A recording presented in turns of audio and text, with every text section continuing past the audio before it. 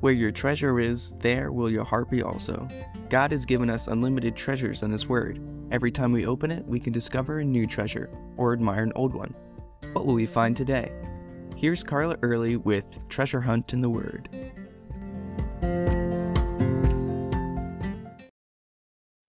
Have you noticed how much I like Hezekiah?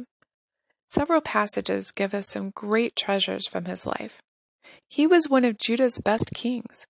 He did so much to lead his people to follow the Lord. Yet, he wasn't perfect.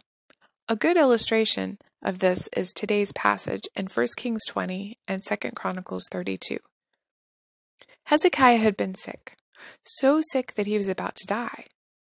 When Isaiah told him to set his house in order and be ready for death, Hezekiah prayed, and God blessed him with 15 more years.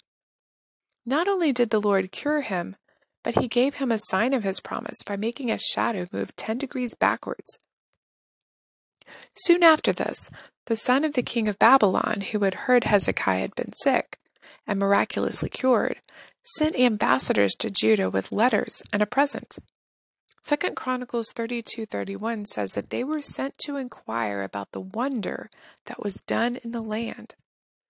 Now that was the perfect time for Hezekiah to be a witness to all God had done, not only in his own life by healing him, but about the Lord's intervention when Assyria came to attack and the revival He brought to the country. Hezekiah could have honestly boasted of God's faithfulness and goodness to them, the real wealth of Judah. However, when Hezekiah received the ambassadors, he kind of went into what I'd like to call political mode. 2 Kings 20 verse 13 says Hezekiah was attentive to them and showed them all the house of his treasures, the silver and gold, spices, precious ointment, and all his armory, all that was found among his treasures. There was nothing of his house or in all his dominion that Hezekiah did not show them. Look at my treasures. Look how strong we are. Look at what a great king I am. And not a word about God. Nothing about what the Lord had done or how He had blessed them. The truth was that this little nation was weak and helpless compared to the mighty Assyrians. Had God not stepped in and killed most of them, Judah would have been defeated and carried away captive just like Israel had. And where had King Hezekiah gotten all of his riches? 2 Chronicles 32 said that God had guided them on every side and exalted Hezekiah and Judah in the eyes of all the other nations, so that they had brought gifts to the Lord at Jerusalem and presents to the king. God had given the wealth of the nations to Hezekiah. It wasn't anything he had done himself. In fact, his frail body had failed him. Hezekiah would have been dead had God not healed him. Yet instead of telling them all about his amazing God, Hezekiah showed these men all of his monetary wealth. Don't we do that too?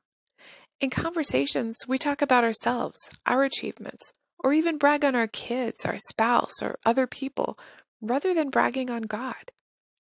Yet, as Paul reminds us, God forbid that I should boast except in the cross of our Lord Jesus Christ. In fact, he says he'd rather boast in his weaknesses just to show off how powerful God is. Now, how do you think the ambassadors that came to Hezekiah would have responded to that rendition of the story, the one that glorified God? They probably would have gone home and reported, "Yes, Judah is a small, weak nation, but their God is strong.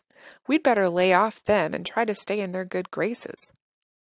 Instead, they probably returned to Babylon reporting all of the wealth that they'd seen, which would have made the leaders there greedy to attack and get wealth for themselves.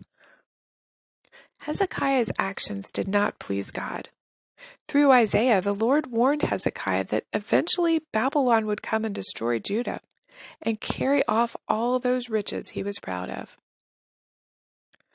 How can our conversations and actions change to give God the glory He deserves? How can we use what He's done in our lives to tell others about the great and mighty God that we serve? You can contact us at treasurehuntintheword@gmail.com. We'd love to hear the treasures God has given you through His Word. You can listen to other episodes at our website, which you can find in the description below. Thanks for listening, and remember, where your treasure is, there will your heart be also.